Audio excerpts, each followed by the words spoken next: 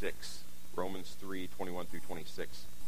Now, just to remind us where we've been and where we're going, finished a few weeks ago the book of Philippians. We've been doing some standalone kind of messages. It's hard to start a brand new book at this time of the year with people traveling for Thanksgiving and then moving your back and then those kind of things. So we're going to do some standalone things, and then I'm going to do one of the minor prophets. Right now I'm thinking I'm going to do Habakkuk beginning in January, probably the second Sunday in January, work through one of the minor prophets, which my hope is as I work through that minor prophet and you work out the sticky pages in your Bible, we don't turn to a whole lot, those minor prophets, that as we look through that, it'll also help you understand how to study and understand the other minor prophets, and not only the minor prophets, but the major prophets. Of course, the difference between minor prophets and major prophets is not one more important than the other. One's just shorter-winded than the other, right? They wrote less. That's why they're called the minor prophets. But we'll put those in their historical context, and really, most of the minor prophets have the same theme all throughout. So I want us to be able to work through one of those books together. That's kind of the next book we're going to is Habakkuk, Lord willing. But this morning, we're going to be in just a tremendously pivotal, important, essential text of the gospel and understanding the gospel, which means good news, and why is it such good news? In fact, this is in these short verses, 21 through 26, is one of the most profound teachings on the gospel in all of Scripture. So I'm excited to be able to look at this with you all this morning. So if you're there already, let me read these verses out loud for us, beginning in verse 21. But now, apart from the law, the righteousness of God has been manifested, being witnessed by the law and the prophets, even the righteousness of God through faith in Jesus Christ for all those who believe. For there is no distinction, for all have sinned and fall short of the glory of God, being justified as a gift by his grace through the redemption which is in Christ Jesus, whom God displayed publicly as a propitiation in his blood through faith. This was to demonstrate his righteousness, because in the forbearance of God he passed over the sins previously committed, for the demonstration, I say, of his righteousness at the present time, so that he would be just and the justifier of the one who has faith in Jesus. Let's pray. Lord, we come before you again as your people, saved by your grace, changed from the inside out, to look at your word, to hear from you, and Lord, to trust you to change us through your word and the power of the Holy Spirit. So Lord, we're asking you to do that again. Lord, open our ears and our eyes, and most important, our hearts, to hear and to receive and to embrace your word this morning.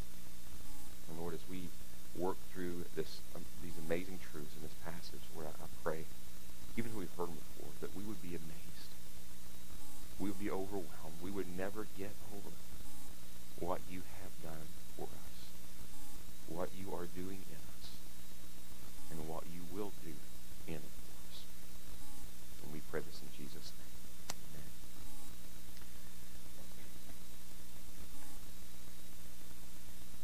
Let me get my watch out here. This is not for my benefit, more for yours. Some people say that means absolutely nothing. It does mean something.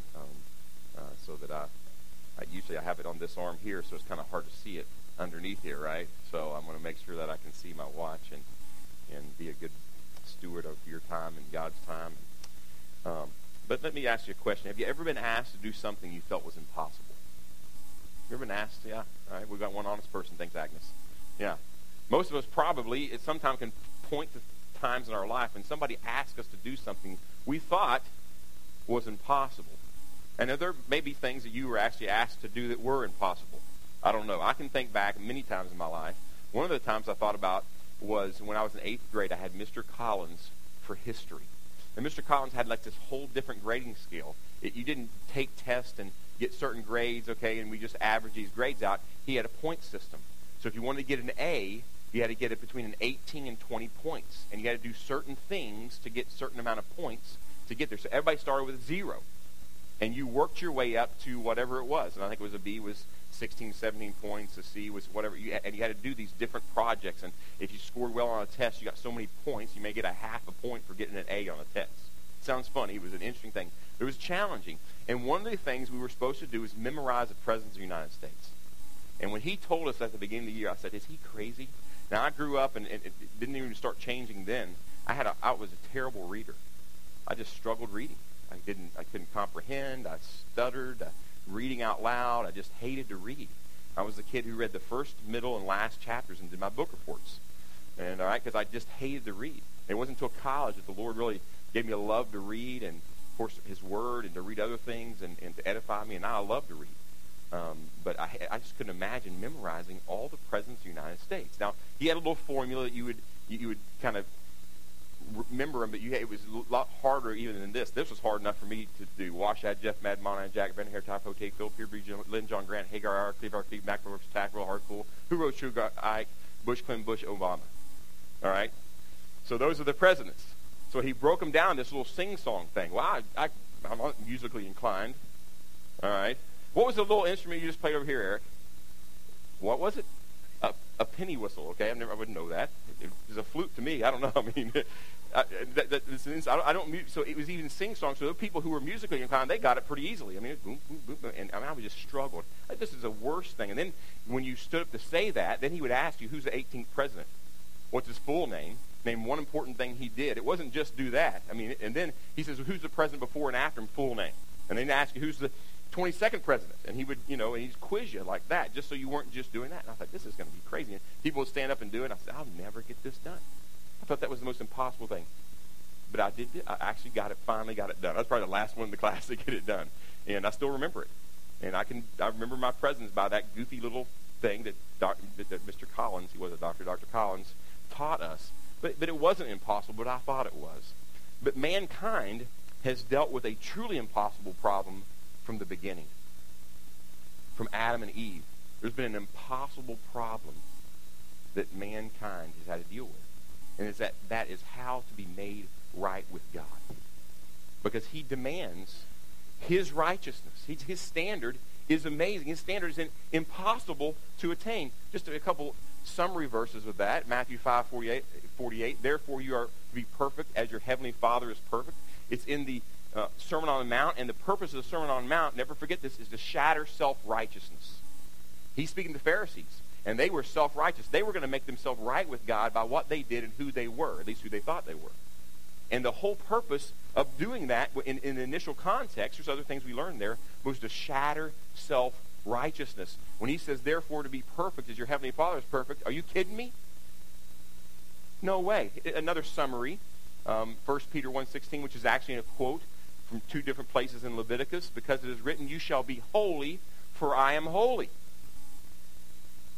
That's the standard. And I don't know about you, but I see that, and every person who's honest, and we'll see this as we work down this passage, that's impossible. I can't be righteous. I can't be perfect. I can't be holy, but that is God's standard. The righteousness of God must be ours to meet His standard. Hey, the president test, easy. That's cake. Any other test we might have in this life, any other thing we're asked to do in this life, cake compared to this. See, Job realized this. He struggled with this dilemma as well, that how could he attain the righteousness of God and be made right with God? And in Job 9, the whole passage is amazing. We don't have time to go through it, but in Job 9:2, he says, but how can a man be in the right before God? This is the age-old question. How can a man be made right with God? How can they stand before God and He say, you're righteous, you're right, you're perfect, you're holy? How can that happen? And Job's struggling with it. Then he begins expressing the heart of every honest person throughout this passage, and begins to realize, I'm in trouble. I can't meet the standard. And he summarizes it at the end of this in verse 20 of this passage. Though I am righteous, at least I think I might be righteous, my mouth will condemn me. Though I am guiltless, He will declare me guilty. Now, through that, he said he wasn't blameless, he wasn't righteous, he wasn't guiltless. Other people might thought he was, but he said, I'm not. In God's sight, I'm not blameless. I'm guilty. I'm not righteous. He comes to the conclusion that he has no hope in attaining the righteousness of God. That's Job's conclusion. But thankfully, God answered Job's question. How can a man be in the right before God? He does answer that question. And thankfully, in our passage this morning in Romans chapter 3, God answers that question for us as well. How can we be made right before God? How can we attain the righteousness of God, which he demands from every man, woman, and child? Well, as we're going to look down through these few verses here this morning in Romans 3, we're going to discover 7 truths concerning the righteousness of God. And we want to do that so that we might embrace his way of righteousness and not ours, because ours doesn't work. And we'll see that here in this passage. So the first truth we see concerning the righteousness of God in this passage is the manifestation of God's righteousness. The manifestation of God's righteousness. Look there in verse 21 with me. But now, apart from the law, the righteousness of God has been manifested. Notice the word manifested, or has been made known. It means to make clear. Right? It's been made clear. But what is it that's been made clear or manifested? Well, let's look at the first part of the verse, which explains what it is that's been manifested. Notice the first word, though, so we get this in context. But. It denotes a contrast with what has just preceded it. All right, we're in verse 21, so we want to look back and see what's just preceded, not just in verse 20 or 19, but even what Paul has dealt with in Romans up to this point. In Romans, since Romans 1:18, Paul has been showing that every person in the world is without righteousness. Their righteousness account is empty, but they think it's full. They're all empty. Every person in this world, no matter who they are, their righteousness is they're without righteousness, and therefore they're condemned, and they're under God's wrath. That's what has been taking place all the way up from 1:18 to 3:19. Look at 3:19, which is right before our passage. Now we know that whatever the law says, it speaks to those who are under the law, so that every mouth may be closed and all the world may become accountable to God. No one's mouth can put forth an argument concerning their guilt and lack of righteousness. No one can say, oh, well, except me.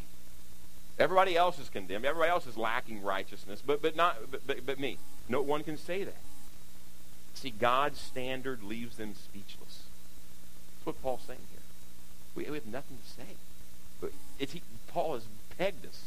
We're all guilty. We're all lack the righteousness that God requires. Now, at the beginning, again at verse 21, with the word but, Paul will tell the readers and the hearers of this letter to the church of Rome how it is that they may have the righteousness that they have none of at this point, but need in order to be made right with God.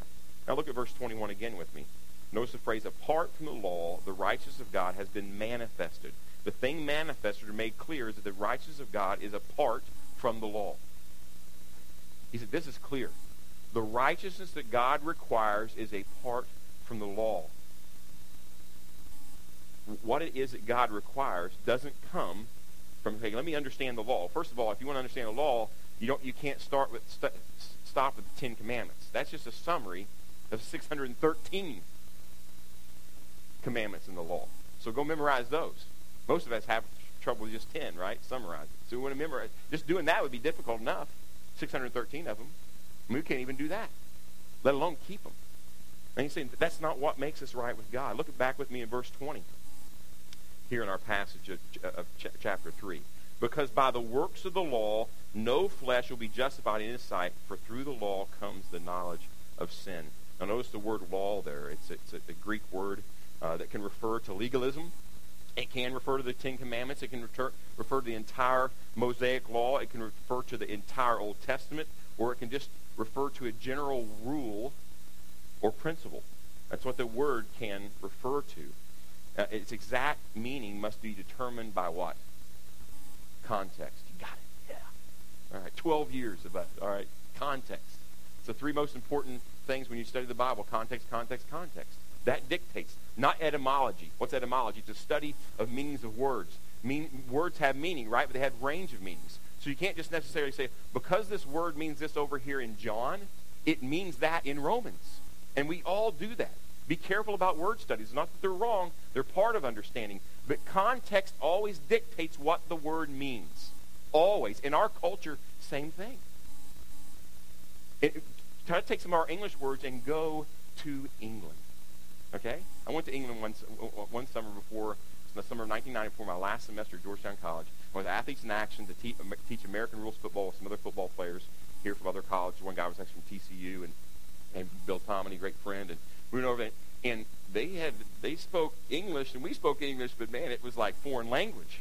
So Bill and I, one morning, we were staying with families, and we were in this little place called Brighton, England, and stayed with this family. And we got up with the family, had breakfast with them, or tea. I forget what. We had tea a lot there.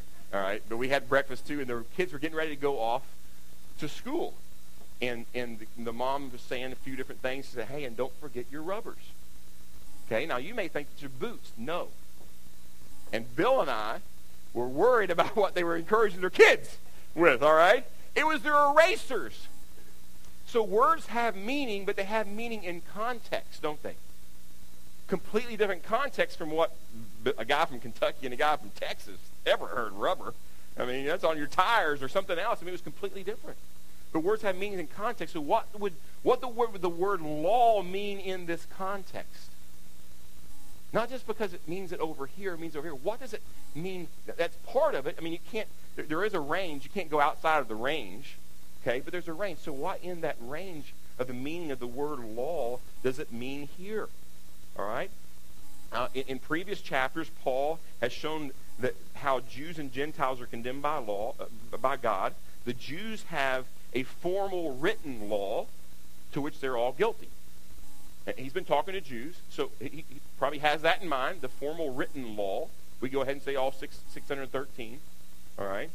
The Gentiles, Paul said, had the principle of law written on their hearts. He's dealt with that beforehand too.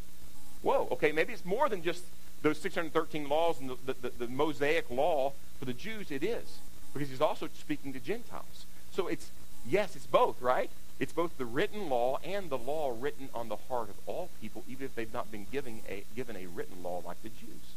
That's what he's speaking of here with the word law. So in verse 20, all right, it tells us that this law does not justify people. Whatever our list of rules is that we say are right or God says is right, where it's in our heart or written down, that does not justify, keeping those things does not justify us before God. It doesn't make us right. It doesn't allow us to attain the righteousness of God, which is perfect, holy. We have to score 100%. God doesn't grade on the curve. None of that. You're, oh man, I want to drop this class. We all like the curved classes, right? That's not God. You score 100%. He tells these people that God's righteousness is not based on human merit or anything man can do in his own power. So understanding the truth that righteousness that God demands does not come through the keeping of a set of rules, through human achievement, is critical to understanding the gospel. In fact, it's not just critical, it's essential. If we don't understand that, we'll never understand the gospel. And maybe you're here this morning and you've always thought, boy, if I just kept the 10 Commandments, then God would declare me righteous and I'd get heaven. Or if I just kept the 10 Commandments better than the person next door, maybe he'll let me in. But here in Romans 3, we see the righteousness that God requires is apart from the law. Whether it be the 10 Commandments, 613 laws of the Mosaic Law, or the law written on the heart of all individuals in this world. Everybody would agree murder is wrong. It's universal. All right, so what some people call murder is a little bit different maybe, but there's at least one stream of what people call murder is wrong. It's just there, and not just because they have a written law. Well, I trust if you're there, if you're trying to keep whatever law it is, whatever your standard is, you think that needs to be made right with God. I trust that if that's the case, then it will fulfill, the law will fulfill its purpose in you. What's the purpose of the law? To show us our sin and need for a Savior. That's the purpose of the law, not what we keep to go to heaven. And wherever that ever got into Christianity, I don't know, because that's not Christianity at all. That's like every other world religion. Did you know that? Every other world religion, it's a spelling issue. Many of you have been here before. You've heard this before. Every other world view or world religion outside of Christianity spells being made right with God this way. D-O. It's what you do. But Christianity spells it this way. D-O-N-E. It's what he's done. And it's always been back like that, even from Genesis chapter 3 in the first gospel. It's always been Christianity. Christ was there from the beginning. It's always about what he has done. And if you're there, my prayer is the law will show you, will shadow your self-righteousness. And so you'll never meet God's standard. And you can't cheat off your neighbor because they can't meet God's standard. Even the smartest kid in the class or the person you think attains to the law the best they can, and follow after them, it'll never happen. Then and only then is God's law works in your heart to show you your need for a Savior will you really understand the gospel. Well, some would say, well, maybe you're thinking, or some would say, or maybe you're thinking to yourself this morning, okay, the righteousness of God that God requires of us does not come through human achievement, but that is different. And I kind of alluded to this just now. All right? That's different than the Old Testament, right? The Old Testament, all right, the people, what they did was they went through the sacrificial system and God forgave them. Wrong. All right? That is a wrong. You get an X, you flunk the course. If you think that's what the Old Testament's about, it's not. The blood and bulls and goats, this is the medication, I'll blame it on that, all right? All right, the blood of goats and bulls cannot forgive sin. It says that in the New Testament about the Old Testament. It never could forgive sin. It's just animals. It can never forgive sin. But many people believe that today, and somehow that's crept into the church. It's different in the Old Testament than the New Testament. And maybe you're convinced with that keeping the law, that's how they were made right with God. They were granted God's righteousness by doing that. Well, thankfully, God, through Paul, clearly shows us how those in the Old Testament were made right with God. And this is the second truth we see in our passage this morning concerning the righteousness of God. The witness to God's righteousness. The witness to God's righteousness. Look at the second half of verse 21. Being witnessed by the law and prophets. This phrase is used to support the truth about apart from the law, the righteousness of God has been manifested. Or the law does not and cannot bring about righteousness in us. He says, based on that, he said, but this has been witnessed. This is nothing new. It's been witnessed in the law and the prophets. It's another way of saying the Old Testament. All right? The law and the prophets kind of incorporates all that. No one at any time in the history of the world has ever been made right by keeping the law. Not just the people in the New Testament. No one. In fact, in chapter 4 of Romans, Paul makes this even clearer. Look at chapter 4, verses 6 through 8. And as we look at that, I want you to remember verses 7 and 8, all right, are a quote from Psalm 32. It's very important. A quote from the Old Testament. Look what they say in Romans, what it says in Romans 4, 6 through 8. Look there with me.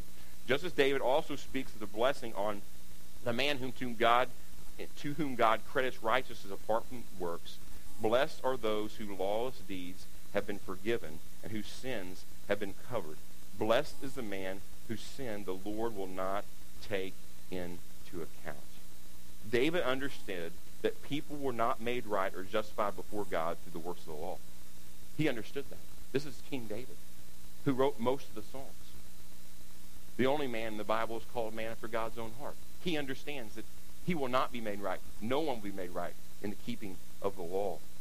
In fact, the entire Old Testament from Genesis through Malachi teaches the righteousness of God comes apart from keeping the law. Now look at what Jesus says to a group of Jews who thought the Old Testament scriptures, representing the law and prophet, that they thought it had the power to save. He's dealing with this group of people, these Pharisees, meaning the Jewish nation. Look what he says. You search the scriptures because you think in them you have eternal life.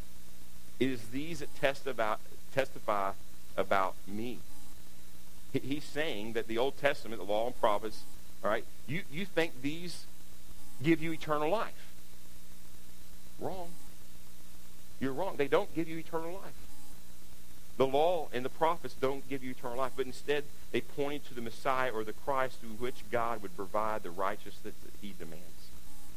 That's what Jesus is saying to them. They point to me. It's all about me. Now, Jesus is the only one that can say that and not be arrogant, right? If we say it's all about me, we say pride, arrogance, but not Jesus. He was dealing with how can someone be made right with God, and he was trying to point that out to them because that's what they believed. Well, I think we've answered the question whether the Old Testament, the people in the Old Testament were made right through the law sacrificial system. No, they weren't, and nobody believed that. It's not taught anywhere in Scripture. they too receive the righteousness of God apart from the law. And if people are not and never been made right with God or declared righteous through the keeping of the law, then how can they attain or acquire the righteousness of God? Because it makes no sense, right? We live in a world, and we are, as humans, and it's always been like this, we attain things, don't we? We work for things, and people give us stuff. That's just how we're wired. I mean, that's our economic system, right? You work, and you're given something. There's nothing wrong with that. That's prescribed in the Bible. That's to make a living and those kind of things. But we do certain things, and people give us things back. So to think about how in the world could be made right with God if it's not through keeping a set of rules. If I don't do this, this, this, and this, how in the world can that happen? Well, guess what Paul does? He answers our question, if we have that question this morning.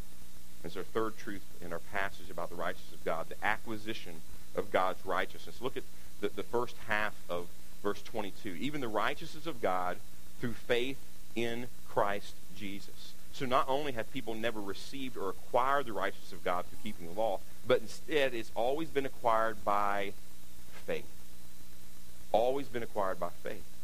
Look with me at Romans 4, verses 2 and 3, of which verse 3 is an Old Testament quote from Genesis 15:6. That's what it says in Romans 4, verses 2 through 3. For if Abraham was justified by works, he has something to boast about, but not before God.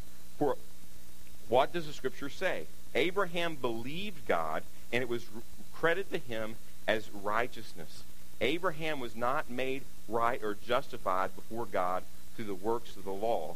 In fact, the Mosaic law didn't come into existence for over 400 years after Abraham. So it's impossible for Abraham to be made right by the works of the law. It wasn't even around, at least the formal Mosaic law.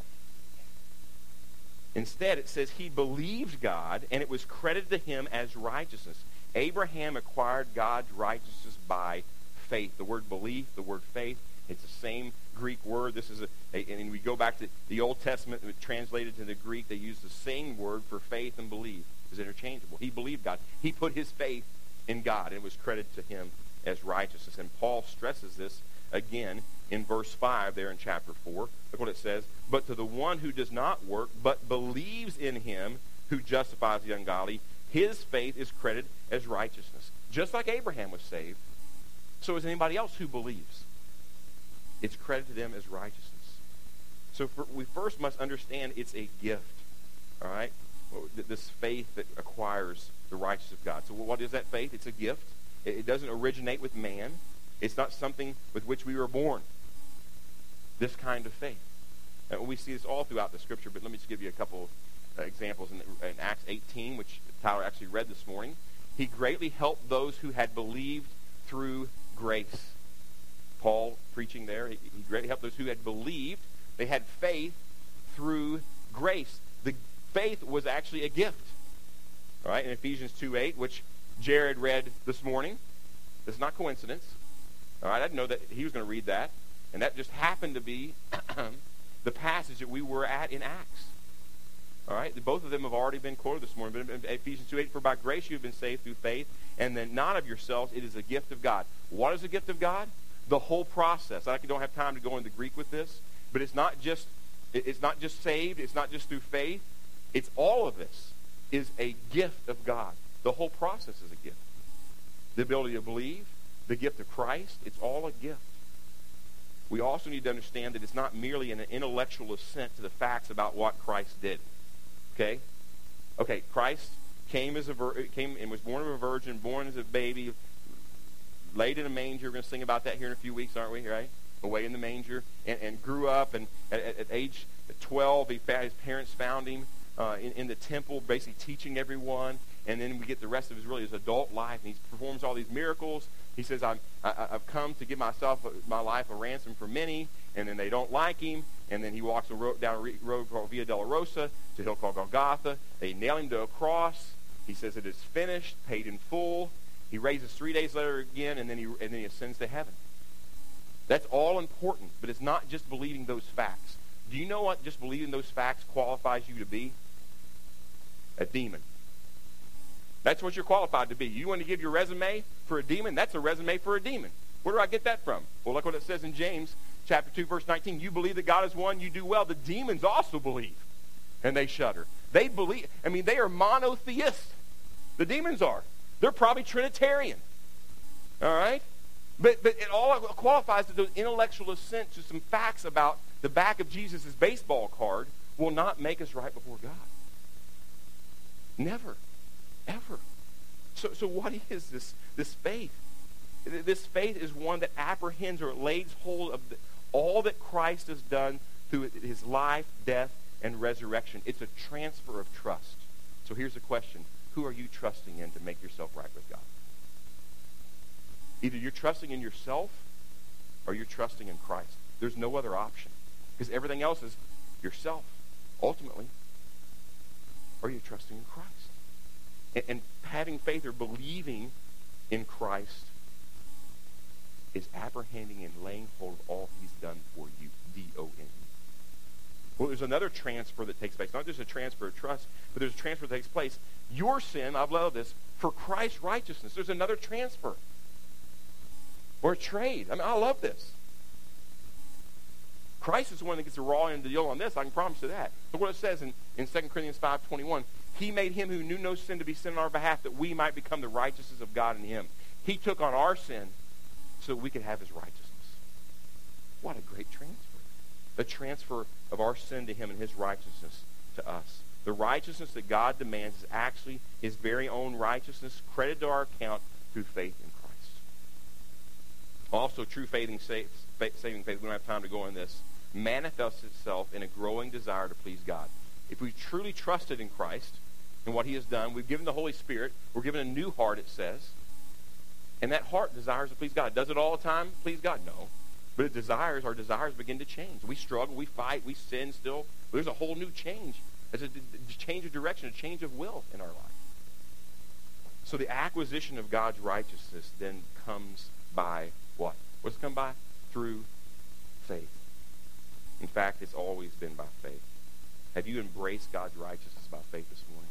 Have you done that? Have you transferred your trust from trying to gain God's favor to a pure righteousness in what you do? Transfer it from that to Jesus Christ. If not, I plead for you to do that today. And be saved. Well, we're going to see what you're going to be saved from here in a second. Well, the fourth fourth truth we see in our passage here about the righteousness of God is the reach of God's righteousness. Look at the last part of verse 22 through verse 23. For all who believe, for there is no distinction, for all have sinned and fall short of the glory of God. To what type of people does this righteousness of God reach? What kind of people? All. Good.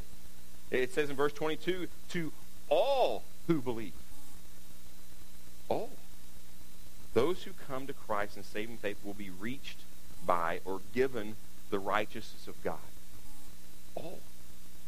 And in the context of Romans, the word and all and the phrase is all those who believe is significant. It includes both Jews and Gentiles. And this is huge at this time. Jews and Gentiles. Not just the Jews. Christ didn't just come for the Jews, even though he was a Jew. He came for Jews and Gentiles. Now notice the phrase in the end of verse 22. There is no distinction, or there is no difference. There's no distinction among those who are saved. Who's saved? Those who believe. And just as there's no distinction among those who are lost. They have sinned. All right? Now, where's that connection? Well, it's made clear in verse 23. For all have sinned and fall short of the glory of God. Notice the word all again. This is a summary of Romans 1:18 through 3:20, like I just mentioned. He summarizes this. All have sinned. He knocked them all down. The righteous man, the religious man, the person who wants to keep the law, the Gentile. He just takes time through Romans, just knocks them all down. Not you, not you, not you, not you. All have sinned. You're all guilty before God. And Romans 3:20 is or 3:23 is a summary of that. Now look back with me if you want to, just to be encouraged this morning of chapter 3, verses 9 through 18. Look what it says. What then? Are we better than they? Not at all. For we have already charged both Jews and Greeks are all under sin. As it written, there is none righteous, not even one. There is none who understands. There is none who seeks for God. All have turned aside. Together they've become useless. There's none who does good. There's not even one. Their throat is an open grave. With their tongues they keep deceiving. The poison of asp is under their lips, whose mouth is full of cursing and bitterness. Their feet are swift to shed blood. Destruction and misery are in their paths, and the path of peace they have not known. There is no fear of God before their eyes. Who's that talking about? Who are those terrible, evil people? Us. All of us. Welcome to Grace Bible Church. All right, what an encouraging word this morning. Well, it's going to get encouraging because you've got to know the bad news first, right? If you want to know the good news. Every person has sinned in open rebellion against God. Now look at verse 23. They fall short of the glory of God.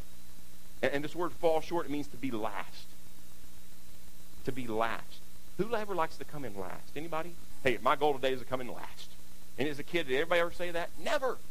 You don't want to be last. But this is what it means. We all are last. We're all in last place when it comes to the glory of God, or giving God the glory that he deserves.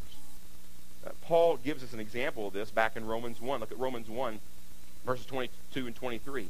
He says this. Professing to be wise, they became fools and exchanged, listen, the glory of the incorruptible God for an image in the form of corruptible man and of birds and four-footed animals and crawling creatures. They'd exchange the truth of God for some who's incorruptible things that do corrupt. How silly is that? They didn't glorify God. We didn't glorify God without Christ. We glorified ourselves or something else or someone else. We're all in last place. Is the righteousness of God just available for certain types of people based on their race, wealth, wisdom, or fame? No. No. It's to all. I love what Charles Spurgeon says. I don't have time to read this whole thing here, but he says, and I exactly the same, let me jump over here, okay. If the true preacher of Christ were called to preach before a pit of kings, a group of kings, he must preach nothing but believe and live. And if he were called to speak before an assembly of murderers about to die, the very scum of the earth, he could have no more suitable or appropriate message than this: believe on Christ Jesus and be saved. It's the same message, whether it's kings or people in prison, or somebody who's wealthy or someone's poor, someone who's famous or someone who no one knows. It's the same message: believe in Christ. Trust in Christ.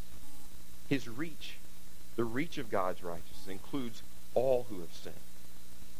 And this is meant to bring hope to those who realize their sin. Once we realize we've sinned, here's great hope. It doesn't matter what you've done. It doesn't matter who you are. It doesn't matter who you know. All that matters is placing your faith in the Lord Jesus Christ. And all who believe are given God's righteousness.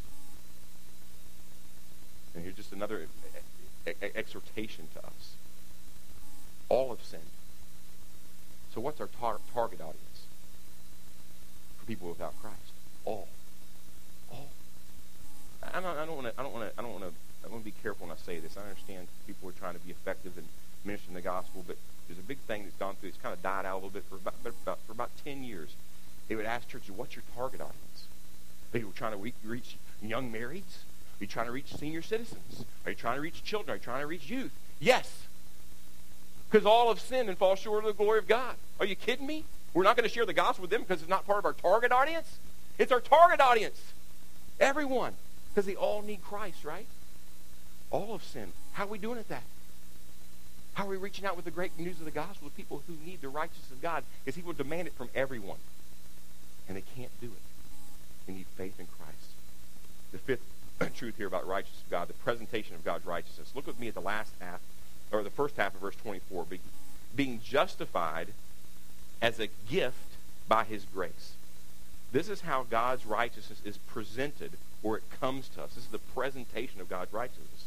Notice the word justified. It's a passive verb. What's that mean? It's not something we do. It's something that's done to us. I was talking to somebody this week, and they were telling me, and I just love to hear it. We don't hear it much anymore. Maybe we need to change back to older languages. It's probably better. I was saved when... I love that. I was saved. They didn't say anything about, back when I trusted in Christ, I heard the gospel. It's not that we don't trust in Christ. They said, I was saved.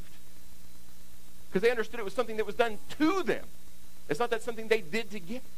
I love those words. Now, out in the world and people who understand, it sounds a little churchy language. You got to explain all that, right? But I just love to hear someone say that. I was saved. Because it's passive. He justifies. He makes us right with him. The word justified it means to be made righteous, to be declared righteous, to be made right with God. Now look at the word gift. The word gift has the idea you can't pay for it. You can't purchase it. A gift is a gift. If I were going to give you a gift, and I handed it out, I said, okay, it'll be $100. Is that a gift? You bet. No way. It's never a gift. You'd be, what kind of gift is that? I don't want that gift, because it's not a gift. A gift we can't earn. We can't pay for. Okay? Therefore, we're justified when we don't pay for it. We don't earn it in any way. Now, direct your attention to the phrase, by his grace. We can't, it's just being almost redundant. Can't work for it. You don't deserve it. It's by grace. It's not what we deserve. We deserve hell. But God gives us life in Christ. And to help us to better understand what this phrase means, look at Romans 4:4. Now, to the one who works, his wage is not credited as a favor or according to grace, some translations say, but as what is due according to debt. If your relationship to someone is one who you work for them, then it doesn't bring about grace, it brings about debt. They owe you wages. But God can never be a debtor to anyone. He doesn't owe anyone anything. That's a great reminder for us all the time, isn't it? God doesn't owe us anything. You know what he owes us? Hell. I love the old Puritan said this, anything this side of hell is mercy. And that's so true. He owes us hell, but he doesn't give us hell. He gives us grace. God's righteousness is presented, the presentation of righteousness is being justified as a gift by his grace. The word gift and the word grace from the same Greek word. He wants to emphasize this. We don't earn it. We don't deserve it. We can't work for it. And Paul states this in another way in Romans 11:6. But if it's by grace, it's no longer on the basis of works. Otherwise, grace is no longer grace. God's way of transferring righteousness to our account knocks out every ounce of pride in us. You ever had the wind knocked out of you? It's gone. Now, I got hurt in a lot of different ways in football, and usually you get up and you can kind of man it off and kind of limp off, and you can shake this off, you can shake the shoulder injury off, anything like that. You get the wind off and you can't get up. There's no pride. Look at this, man. I'm tough. I've got this taken care of. When you get the wind completely knocked out of you, and I still don't know why when the kids in football, the coach would grab the front of your pants and go like this. That didn't help anything, all right? It just made you couldn't breathe any more longer, right? There's no pride. You can't get up. Hey, I'm tough. And when we understand that righteousness comes through grace, we didn't do anything for it, we can't stand before God and say, man, aren't you glad to have me? Look what I did. It knocks out every ounce of pride in us when we understand we're saved by grace. Let's look at the sixth and second to last truth here about the righteousness of God in our passage this morning, the price of God's righteousness. What was the price or the cost for us to be justified as a gift by his grace? We see this price of God's righteousness in the second half of verse 24 and verse 25. It says, through the redemption which is in Christ Jesus, whom God displayed publicly as a propitiation in his blood through faith. Notice the word redemption. It means deliverance at a cost or release by a payment or a ransom. Embedded in this word redemption is this old, in the original language here, is this old word ransom that we don't use much anymore. In redemption, a person is released by a payment of a ransom. You watch these movies, you watch it, it's not as much anymore, like as much as it used to be, but kidnappers, right? What's a kidnapper want? They want money. You got to pay the ransom to get the person back. You got to pay for them to be released, to be set free. And we're held captive, we're imprisoned by the guilt and condemnation that comes from sin, which was mentioned in Romans 3:23. All of sin. We need to be ransomed. And thankfully, verse 24 says this ransom that secures our redemption is found in Christ Jesus. Jesus said this himself in Mark 10:45, for even the Son of Man did not come to be served, but to serve and give his life a ransom for many. How exactly did Christ pay this ransom? Look at verse 25, whom God displayed publicly as a propitiation in his blood through faith. This ransom was not done in the dark. It was done publicly. God displayed him publicly on a cross. It didn't happen behind the building. It happened at the intersection where the of Beltway 8 and 288. That's where it happened, where everybody could see. Publicly. Now notice the word propitiation. You may say it's atoning sacrifice in your script, in your passage, but this particular word propitiation is used elsewhere referring to the mercy seat, all right, that sat on the Ark of the Covenant in the Holy of Holies, in the tabernacle in the Old Testament. Blood from the sacrifice of the animals was sprinkled on the mercy seat, which was always looking forward to what Christ would ultimately do. He'd be the fulfillment of this, what was pointing to, all right? And this would appease or satisfy God's demand that sin must be punished. It would turn away God's wrath from his people who had sinned. And it would turn the wrath from his people onto the sacrifice. Those lambs took it for us, right? They took it for them. That was what they're supposed to understand. Someone else is paying for my sin. The word propitiation here carries with the idea of turning away of God's wrath onto the sacrifice of his Son. Think about this. He took what we reserved and poured it out on his Son. His wrath, his just wrath.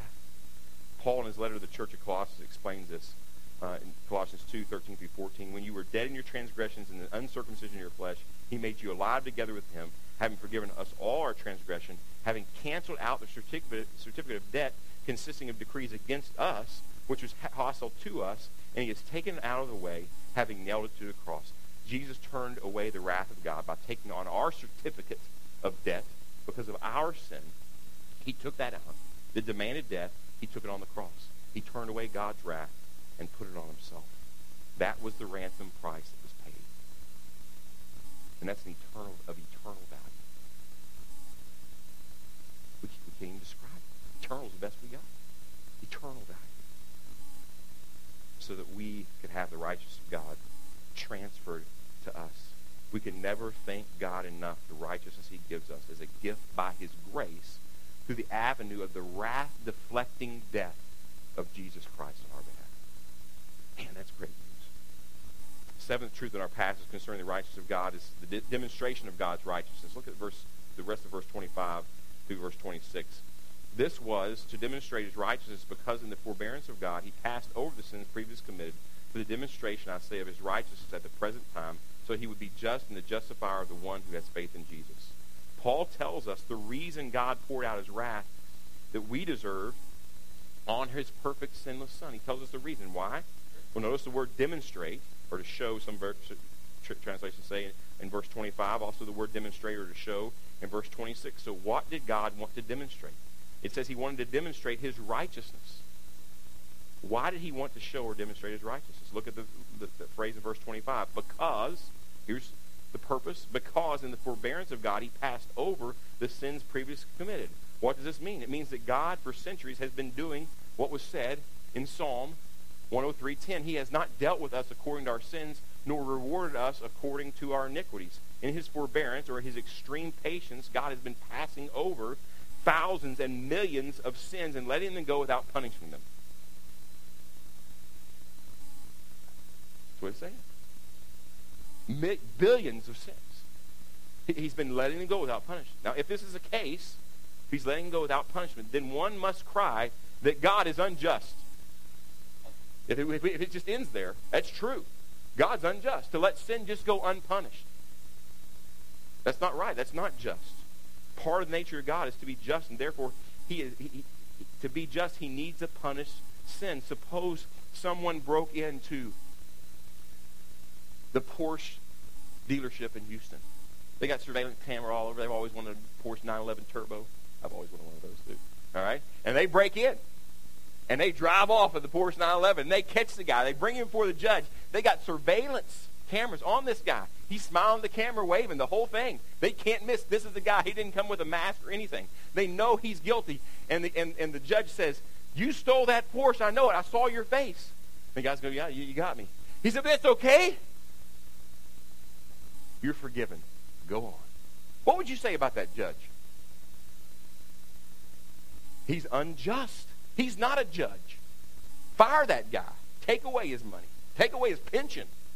I mean, that's unjust. You don't do that. And if God just let sin happen and forgave sin without any payment, then people could accuse him of being unjust. In fact, God himself condemns such a person in Proverbs 17:15. He who justifies the wicked and he who condemns the righteous, both of them alike are abomination to the Lord. This person would be an unjust judge. Is God an unjust judge? May it never be. That's impossible. Now look at verse 26, the phrase that says, so that he would be just and the justifier of the one who has faith in Christ. With this phrase before us, let's ask this question. Why did God want to demonstrate his righteousness? Meaning he is right, and he always does right in all that he does. He wanted to show that he is just.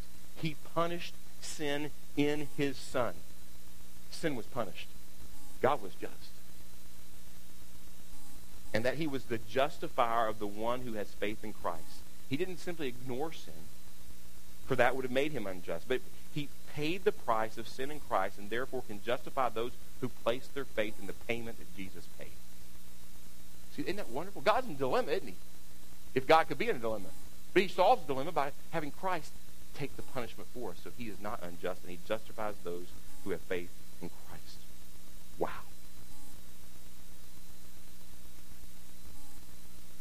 God demonstrated that he is the definition of righteousness, and he can therefore offer his righteousness to those who meet his standard of righteousness. And how do they meet his standard of righteousness? He gives us his very own righteousness through faith in Christ. That's the gospel. That's good news. Why aren't we jumping up and down and saying hallelujah? I'm kidding, but hey, you don't have to do that. But that should just move us to unbelievable thankfulness to God. I'm so glad it's not my way, and it's not your way, because our way would never get it done. So how do we respond? Well, if you've never transferred your trust and put it in what Christ has done for his payment for your sin, my prayer is you would do that this morning. You would repent, turn from trusting in yourself, and turn and trust in the Lord Jesus Christ for what he's done. And for all the rest of us. So who is this gospel, this righteousness of God offered to? All. All. Jew, Gentile, slave, free, poor, rich, whoever it is. It's freely offered to them. Are we offering it? Are we offering it? What a great opportunity we have to do that, right? What a great privilege. Let's do that for the glory of God, that they might know the righteousness of God in them through faith in Christ. Let's pray. Lord, thank you so much for your word. Thank you, Lord, for the great news that, Lord, we are justified freely by grace through a gift of your Son.